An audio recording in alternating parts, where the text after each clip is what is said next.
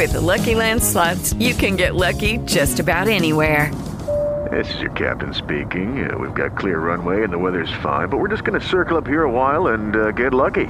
No, nothing like that. It's just these cash prizes add up quick. So I suggest you sit back, keep your tray table upright, and start getting lucky. Play for free at LuckyLandSlots.com. Are you feeling lucky? No purchase necessary. Void where prohibited by law. 18 plus terms and conditions apply. See website for details. Blog Talk Radio. Hello and welcome to Leading Edge Love Radio. This is your host, Sumati Sparks, the Open Relationship Coach at sumatisparks.com. And today we have as our guest Amber DiPietra. She is an intimacy and sensuality coach with a focus on people with chronic pain and disabilities. And she is in an open relationship with two Bay Areas, the Tampa Bay area and the San Francisco Bay Area. Welcome to the show, Amber. Thank you. So glad to have you here. I'm really looking forward to talking about these topics with you. Let's start by unpacking the terms intimacy and sensuality. You call yourself an intimacy and sensuality coach. So can you tell us what you mean by that? Yeah. So my background is as a sexological body worker and somatic sex educator. But with intimacy, I mean a whole range of the way people are intimate in relationships, but also intimate with themselves, knowing their body awareness, and similarly sensuality, which to me is body knowing of your senses, sensory awareness. So a lot of times in our culture we use intimacy and sensuality as just euphemisms for sex, but I believe it's more nuanced than that and speaks to very specific types of knowing. The connection got a little bad. Can you repeat the last line you said? You said a lot of people use intimacy and sensuality as terms for sex, but then can you say the rest of what you said about that? Yes, but in our culture, a lot of times intimacy and sensuality are used euphemistically to just mean sexual acts, but I don't think of them at all in that way. I think that they're very specific types of knowing oneself and knowing the other. So intimacy is more like on an emotional level where you're really being seen by the other, right? Yeah. And sensuality is more, you were talking about kind of all of your senses and awareness of your body? Yeah. Mhm. And so do you teach people to distinguish those things in your body work? Yes. So I do. I began with a number of exercises for how one experiences being in their body, what level of intimacy one has with their own body, and go from there. Mhm. Yeah, it always starts with ourself, doesn't it? Mhm. All right. So you call your practice the body poetic. Can you explain what that means? Yeah, so originally my background was as a writer and an artist. And then as I moved on to do social work and advocacy for people with disabilities, I spent a lot of time bringing creative communication skills and also practical communication skills, teaching people to have a voice and to speak their authentic voice. And that has just carried over to my work with intimacy and sensuality and sexuality as well, in terms of communicating, speaking about yourself authentically, finding creative ways to speak about your desire in your body. Mhm.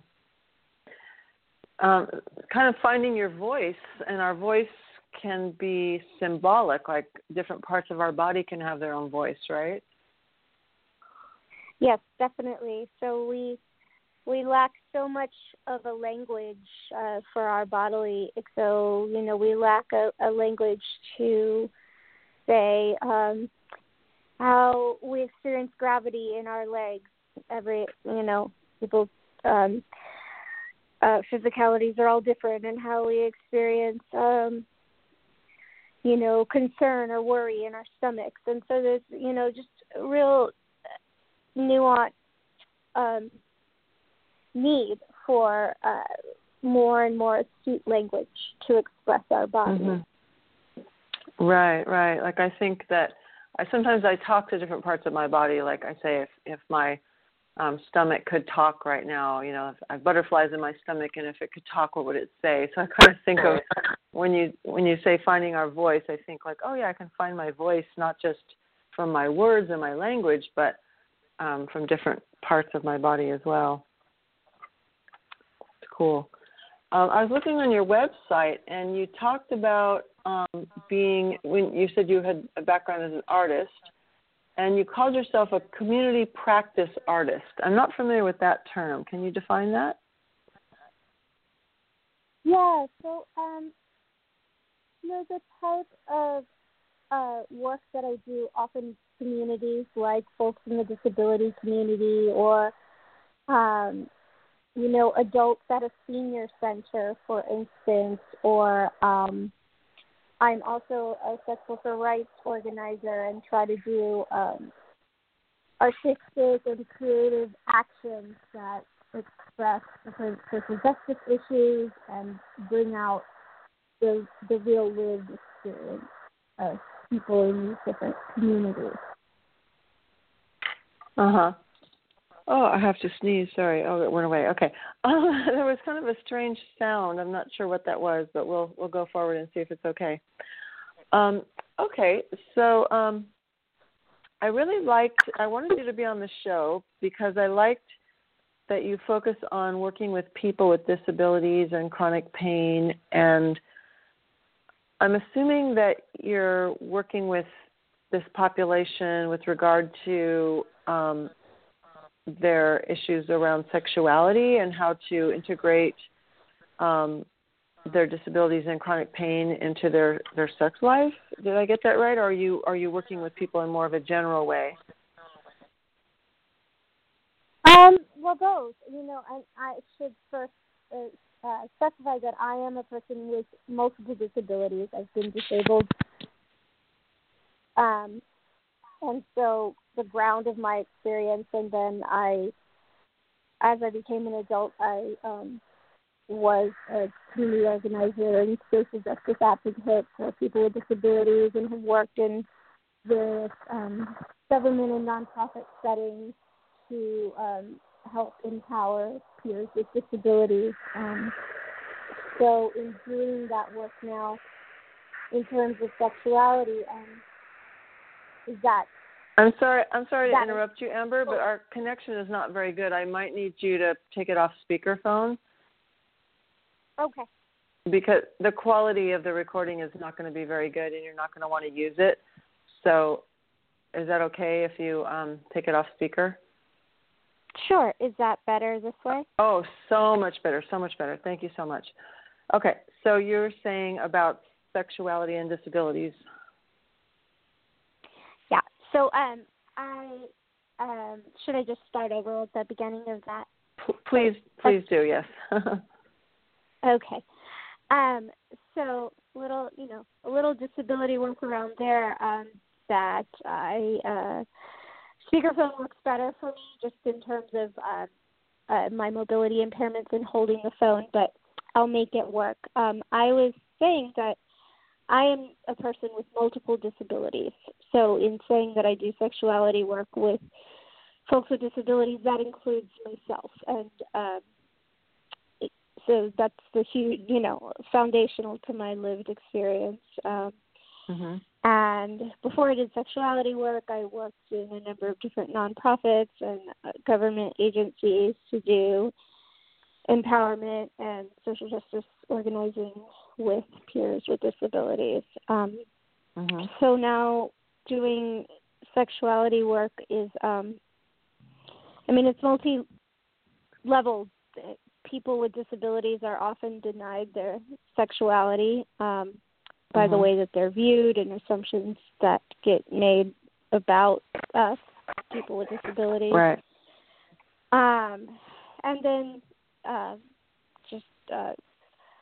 either physical pain or mental health issues that make sexuality different. There's just a whole host of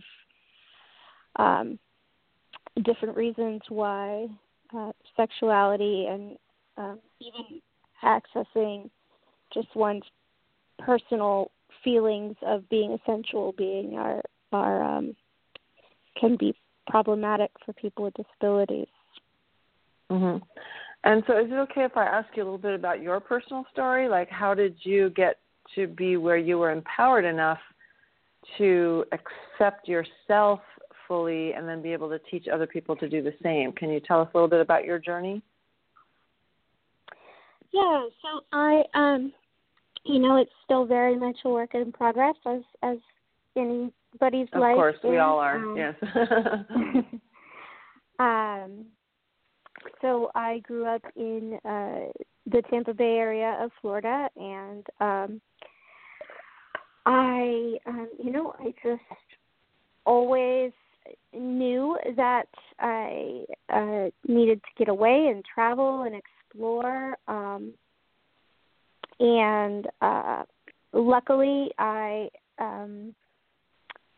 managed to go to graduate school in San Francisco, which the San Francisco Bay Area is, really been the cradle of the disability rights movement. But it was somewhat of a happy accident. I didn't know anything about disability rights or even really identified as a person with a disability. I just happened to go to graduate school in San Francisco. Well, I should say I just happened. The San Francisco Bay Area is far more accessible for people with disabilities than the average than any other metropolitan area probably in the U.S. So because I had some physical freedom there, that's where I went. That's where I could live independently. And then it was, once I got there to art school there, that then I began to learn to feel empowered as a person with a disability. And so it was mostly from living in an area where there was so much support and so much accessibility. Yes. Yeah. I really don't think that I would have had that evolution if I had not gone out to San Francisco. And it's still, I now live back in Florida for the majority of the time and still see that there's so much work to be done in other parts of the country. Right. And so what kind of inner process have you gone through to feel empowered enough to be able to help other people? Because I can imagine the way society has like certain judgments about people with disabilities and I have friends with chronic pain as well and also friends with disabilities.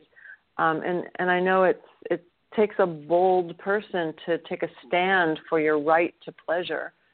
So I'm just wondering if you can share a little bit more about your inner process of how you got to a place where you're a leader in this area. Yeah, so, it was a winding road. So I've always been a very sexual person, and I've always, really thrived on the power of touch. And though for many years, I didn't begin to date or have any kind of intimacy with anyone until I was in my mid-20s. So it took a long time for lack of access, really, to a sexuality and to be recognized as a sexual being. And a social worker in San Francisco for many years, I just, slowly began to have experiences through the arts community, and I'm trying to sum up a very long journey in a short way. Yeah. But, I learned a lot through internet dating for years and years. I met, I was a bit obsessed. I was obsessed with internet dating because I wanted to make up for lost time and, experiment a great deal. And so I did. And again, that was not possible until I moved out to San Francisco. And then, I had also always wanted to be a body worker and, like a massage therapist, because I had been so aided by I have severe rheumatoid arthritis and a lot of musculoskeletal problems that have been aided by massage. And so I was trying to find a way to ritualize my work, my desire to be a body worker. But, doing massage is a very physical work that was a little hard for me to do. So I started to put together what I had learned as a social worker, some certifications I had taken in body work, massage, and therapeutic touch, a lot that I had just come to learn from doing a lot of experiments in internet dating and alternative relationships. And have built this identity and this brand as an intimacy coach in that way. Excellent. Well, good for you. And what kind of performing? You said you have been a performance artist before. What kind of performing have you done? So, a big revolution for me was working with the disability dance community in the San Francisco Bay Area. And so I don't know if you're familiar with Axis Dance or Dandelion Dance Theater. I don't know the names, but I have seen some groups like that. I'm just not sure what their names were. Yeah, so very, very beautiful and at the, very postmodern of dance where all movement is dance and not necessarily the most virtuosic movement or the most physically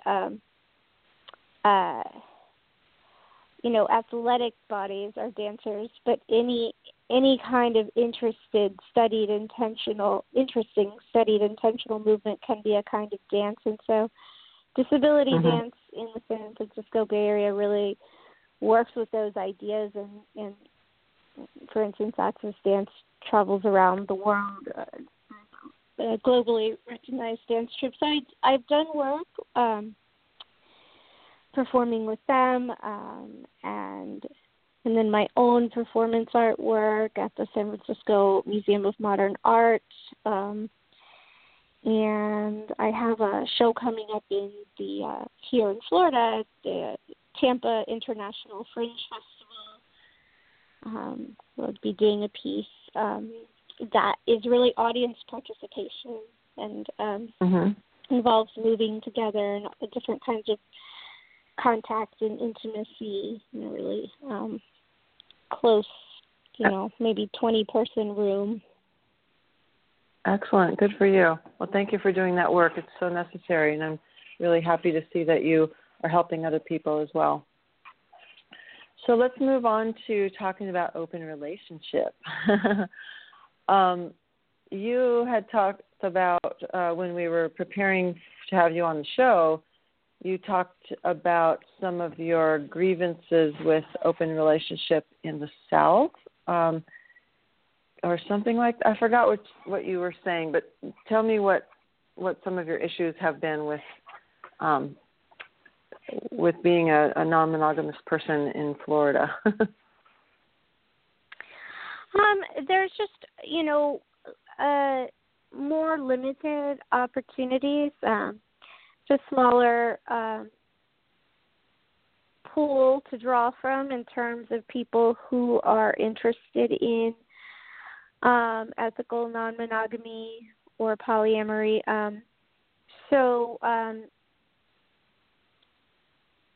Just a much more limited pool of folks who are interested, and oftentimes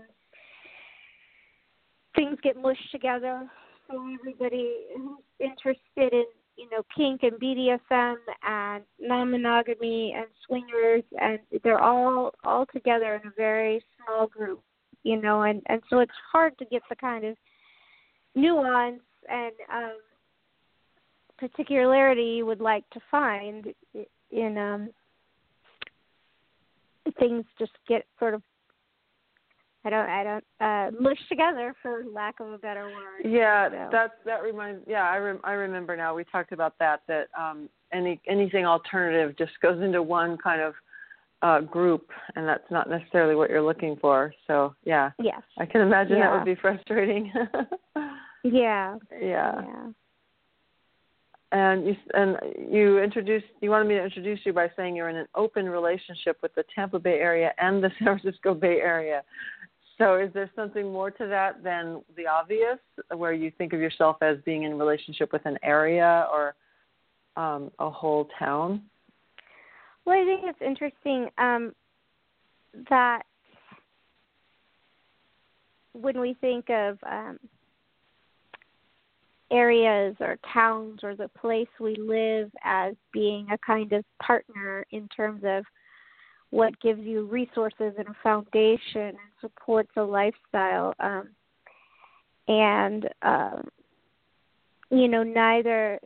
Neither San Francisco or the Tampa Bay area could do that in and of themselves for me. I would have happily stayed on living in the San Francisco Bay Area forever, but as we know, it's a very expensive place to live. There's many difficulties in continuing to live there, especially if you're not from there. Right. And while it was a very liberated place for people with disabilities, still people with disabilities generally tend to have lower incomes, cannot work as much. So it's, there's a catch-22 there, and it was hard to maintain a sustainable life there. Also, in my case, with the kind of disability I have, I needed warmer, milder weather, which is Florida. So I had to leave and come back to be closer to family and a warmer climate. But I can't stay in Florida all the time either. I keep coming back to the Bay Area as much as I can. I have many friends there, dear friends who are like family, and many of my work opportunities are there. So it's, I think that sort of the kind of culture we're coming into now, it's not always possible to be who you need to be if you have to stay stuck in place. So in as much as I can, I try to make it back out to the Bay Area, and luckily I can have lots of clients over Skype, so I can make my life exist in a sort of liminal space between San Francisco and the Tampa Bay Area. Excellent.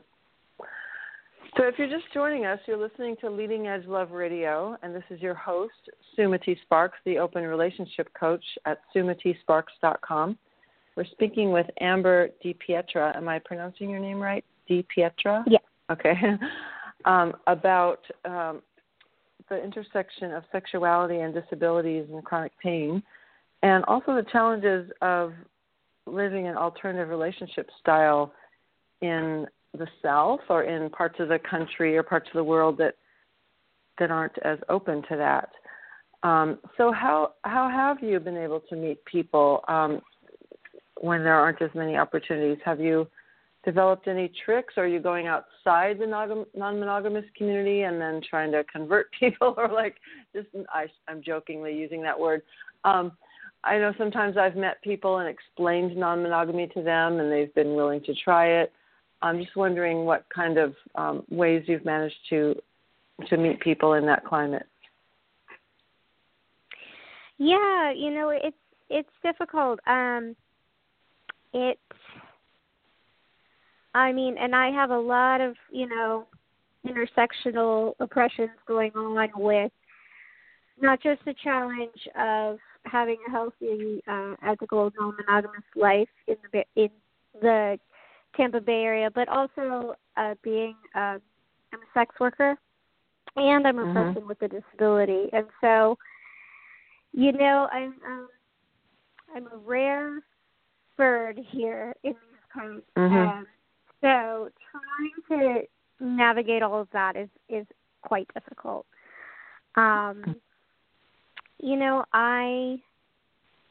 usually just as upfront as I can be on dating apps, because there's really I can't be anything else besides radically honest. So there's no dissembling isn't even an option. And yeah, honestly, I'm just wrapping up a long-term open relationship that I was in, and hoping to invite some new energy in, and I'm just sort of in a quiet space with that right now. Right. Okay. That's always good to have that pause between relationships. Kind of reconnect with yourself again. Yeah. So let's talk a little bit more about your work. So you're doing sexological body work. So for people who haven't heard of that before, can you describe what that is? So sexological body work was created by Joseph Kramer, who is a San Francisco Bay Area person, during the height of the AIDS crisis. He was really looking for a safe way for people to get some very necessary, revitalizing erotic touch. So he basically created a type of erotic massage known as sexological body work. And it works a lot on helping people who have had trauma or have had to keep their bodies isolated, not been able to engage in sex, to reconnect with their bodies through the help of a hands-on practitioner in a very professional, boundaried way. So, yes, I trained at the time the certification program was offered there in San Francisco at the Institute of, I always get it wrong, the Institute of Advanced Studies of Human Sexuality. And since then, I think the training has moved to LA, and there's also a Canadian component as well. Now, was Joseph Kramer also the creator of the Body Electric, or was that someone different? Yeah, so that is Joseph, and Joseph still runs his practice, I believe, in Oakland. Yeah, I remember when that started, and it was mostly for men, but then it expanded to include everyone. Yes. Cool. So what would a typical session look like for you, like if you had your ideal client on your table? So, often we don't even begin on the table because that can be very intimate and vulnerable. Often we just begin, sitting at my kitchen table, having a cup of tea or cookies or whatever, and just It's a case-by-case basis, and the ideal client is someone who's going to trust themselves enough to, let me know what they need. And if they can let me in just a little bit in letting me know what they need, then I'm very good at picking up cues, and I'll say,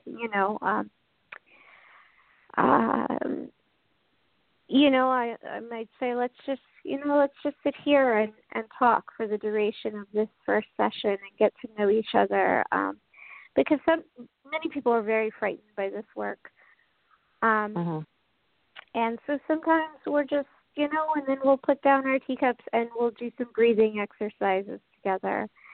And I'll lead them in a guided meditation and do some body scanning work with them, and kind of create a little document together. Maybe they're doing all the talking, but I'm taking notes for them of helping them set their intention. What's their history? What brought them to this work? Tell me some things about your body, and I'll ask very specific questions to try to get a good sense of where someone is at with how they're experiencing life inside their particular body, so that we can set intentions very, very clearly and start to form a common language about how they, and then as it moves on, then we'll get on the table and do some, light, gentle massage, therapeutic massage, and some more guided meditation, and more exploring the way that their imagination works by doing light and color exercises, asking them to visualize certain things, and based on what they tell me, then I start to understand more about what it feels like in their skin, and we sort of go from there. Beautiful.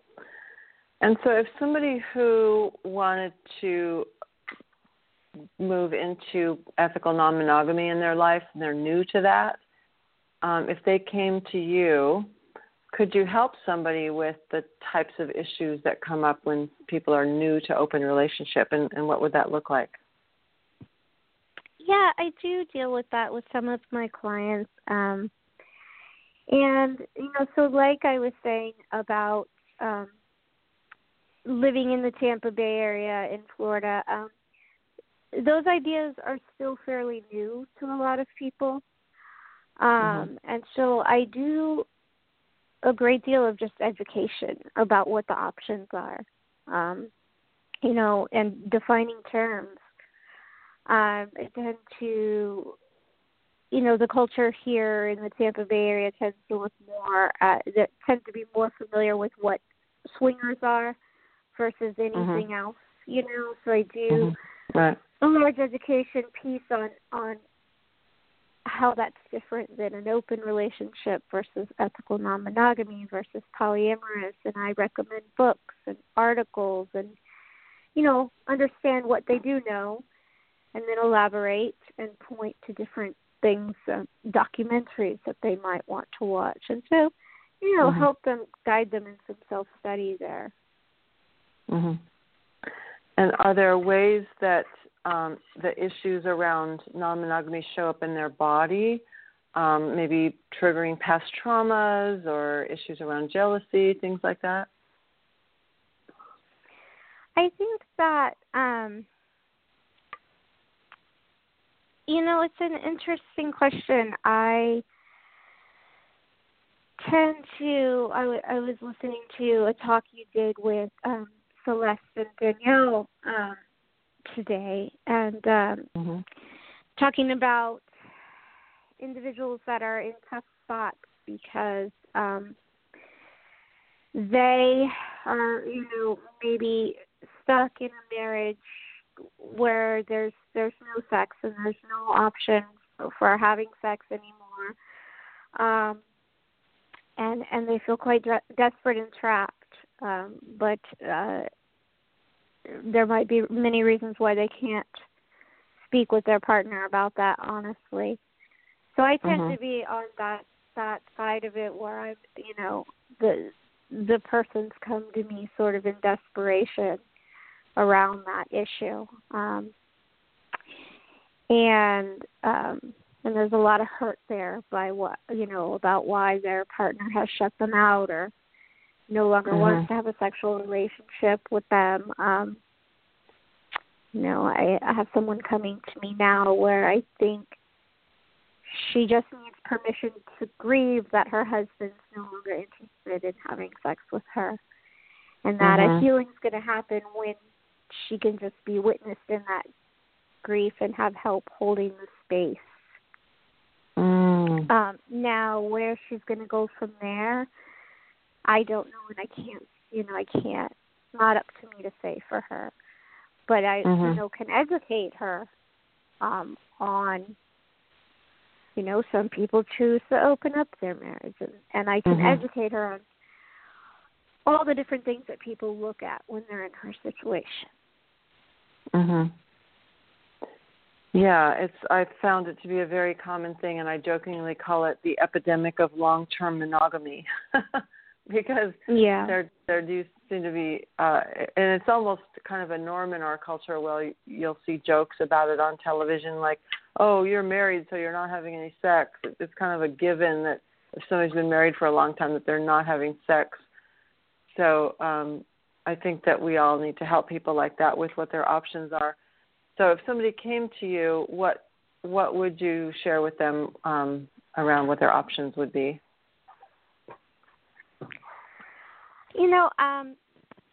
Well, like we said, I can usually give them examples of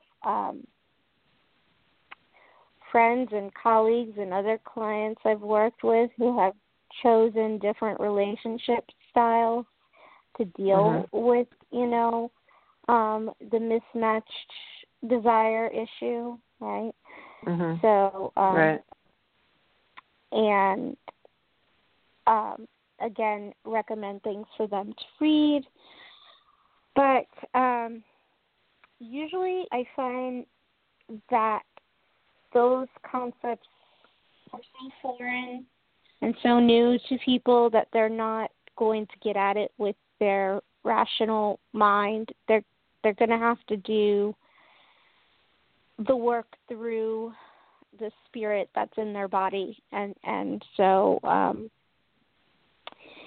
big part of sexological body work is based around our relationship to masturbation, and so a lot of times folks who are in marriages where there's no sex anymore, they also have stopped masturbating, so they're not accessing themselves as a sexual person at all. They've sort of seen it as the ultimate rejection that their husband or their wife doesn't want to have sex anymore, and they also aren't giving themselves pleasure.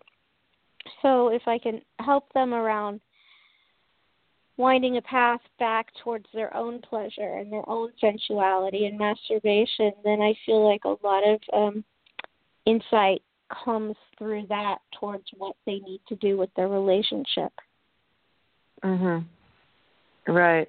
Yeah, I love what you said about the rational mind often can't wrap around the idea of non-monogamy. So it totally makes sense to have them reconnect with their body and find the spiritual wisdom that way. That's beautiful. I love that you said that. Thanks. Yeah. So what other kind of projects are you working on, or what kind of things do you have on your plate in the future? So currently I really privileged to have gotten in with a group of women who are a lot of nonprofit, Planned Parenthood, LGBTQ organizations, as well as there was another one. A lot of really progressive public health folks who are all working on a collaborative to make changes to comprehensive sex ed in the in the local school system here in the Tampa Bay area, in St. Petersburg specifically. Uh-huh. So, that's just core work that starts with youth and children and their understanding of their sexuality and their bodies. So I feel really excited to be a part of this collaborative. Excellent. Yeah, I interviewed a woman named Jen Devine, who has a business teaching sex education to students. And California has really strong laws, really progressive laws around sex ed in schools. What's it like in Florida? Yeah, so it's probably pretty as far from, as much opposite from that as you can go. So, yeah. So it's abstinence-only education. There, I believe, and I'm still learning because I'm mostly working with adults, and so I haven't even checked in with how the policy works in schools right now, and I've just begun to learn. But abstinence only until marriage, which is a fairly hetero-based programming, and then, of course, my particular interest is in, so if the curriculum is rewritten, revised, made just 20% more progressive, then also what about children with disabilities? Are they getting access to sex education, or are they being left out? Mm-hmm. Because that is often the case, that they are. Mm-hmm. So that's right. my specific area, one of the subcommittees I'll be heading up. Right. Good for you. That's excellent. Cool. Any other projects? Yeah, so I will have the debut of my solo show, which is called The Opposite of Evolution Dance Studio, at the Tampa Fringe Festival on May 3rd. And I hope to be also bringing it to the San Francisco Bay Area. I'm going to come and be there for a few weeks in July to work with a Bay Area performance artist named Mary Armentrout. She's also a Feldenkrais teacher, and she has an amazing performance art compound in Richmond called the Milk Bar, and she does a summer workshop intensive every July. So I'm very excited to get out to my San Francisco home and do some work with her. Excellent. Good for you. You'll have to let us know when the dates are. I'll put it on my show at that time. Yeah, for sure. That would be lovely. Cool. And I should mention that doing a lot of organizing I run the Tampa Bay chapter of Sex Workers Outreach Project. The Sex Workers Outreach Project is a national nonprofit that does human rights and harm reduction work for sex workers across the country, and I run the Tampa Bay chapter. And so chapters all over the country are doing tons of organizing right now under major laws that are really affecting sex workers' ability to advertise safely and network safely online. So, yeah. I've heard the SESTA and FOSTA laws. Yeah. Are those laws affecting sexological body work as well? That's a good question. I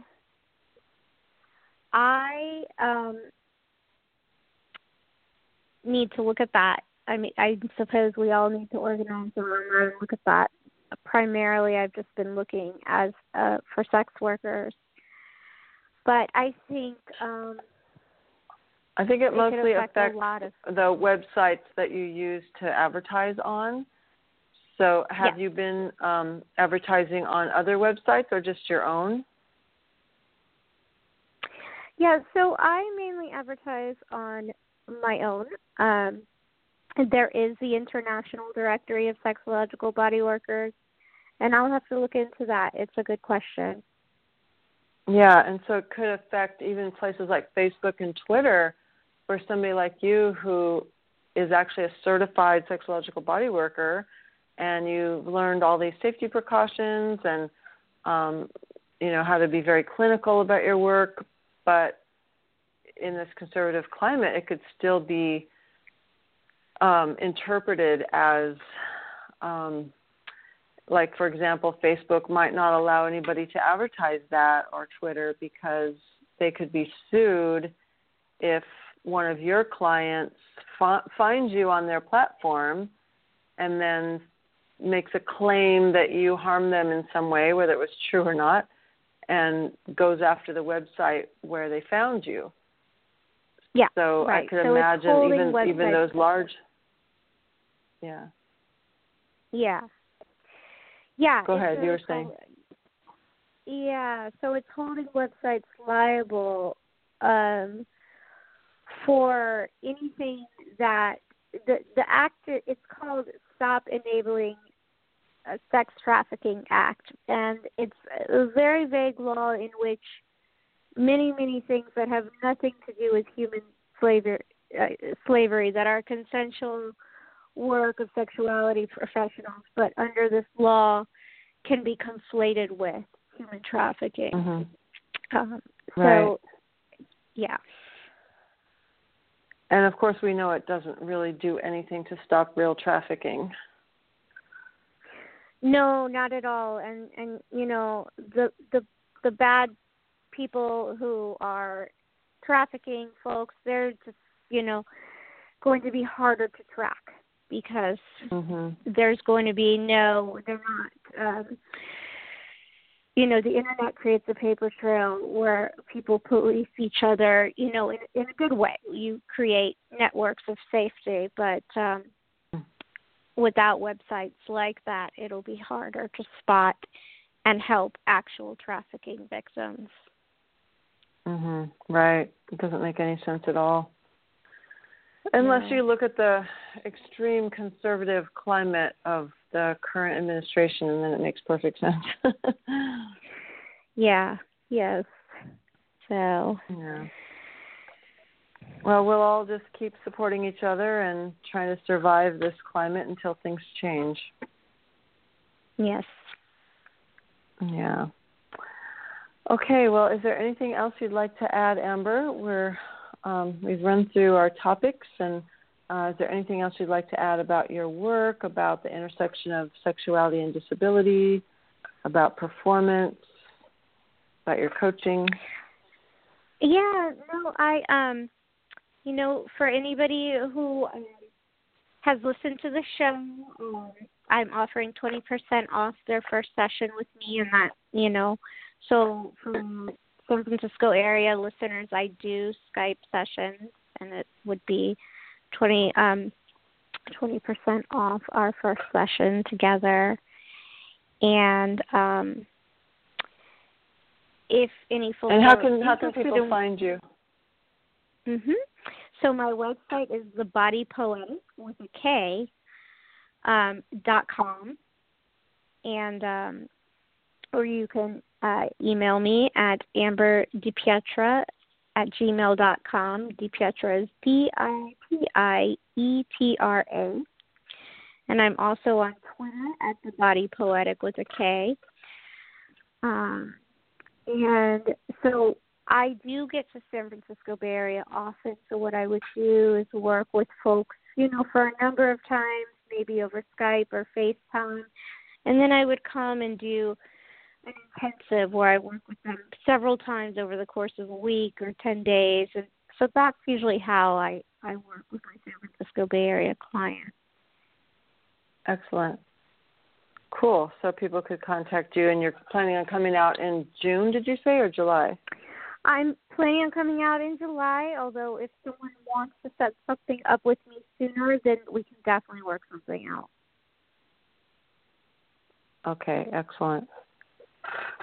Okay, Amber, well, thank you so much for being on the show. It was really delightful to get to know you better, and I really appreciate the work you're doing in the world. Keep it up. Thank you. Okay, we'll talk to you later. Bye-bye. Okay, you Leading Edge Love listeners, please come back next week at same time, 6 p.m. Pacific time to Leading Edge Love Radio. We'll be speaking with Ariel Giaretto, who is a therapist trained in helping people with somatic trauma, and she's going to be talking about the various kinds of attachment styles that people have and how that relates to trauma in your body and how to heal that. So she's got tons of experience. She travels around the world teaching somatic healing, and we're really blessed to have her on the show next week. So that will be April 17th, 6 p.m. Pacific time. We will see you there. Have a good evening. Hey guys, it is Ryan. I'm not sure if you know this about me, but I'm a bit of a fun fanatic when I can. I like to work, but I like fun too. It's a thing. And now the truth is out there. I can tell you about my favorite place to have fun. Chumba Casino. They have hundreds of social casino style games to choose from with new games released each week. You can play for free anytime, anywhere. And each day brings a new chance to collect daily bonuses. So join me in the fun. Sign up now at ChumbaCasino.com. No purchase necessary. VGW Group. Void where prohibited by law. See terms and conditions. 18+.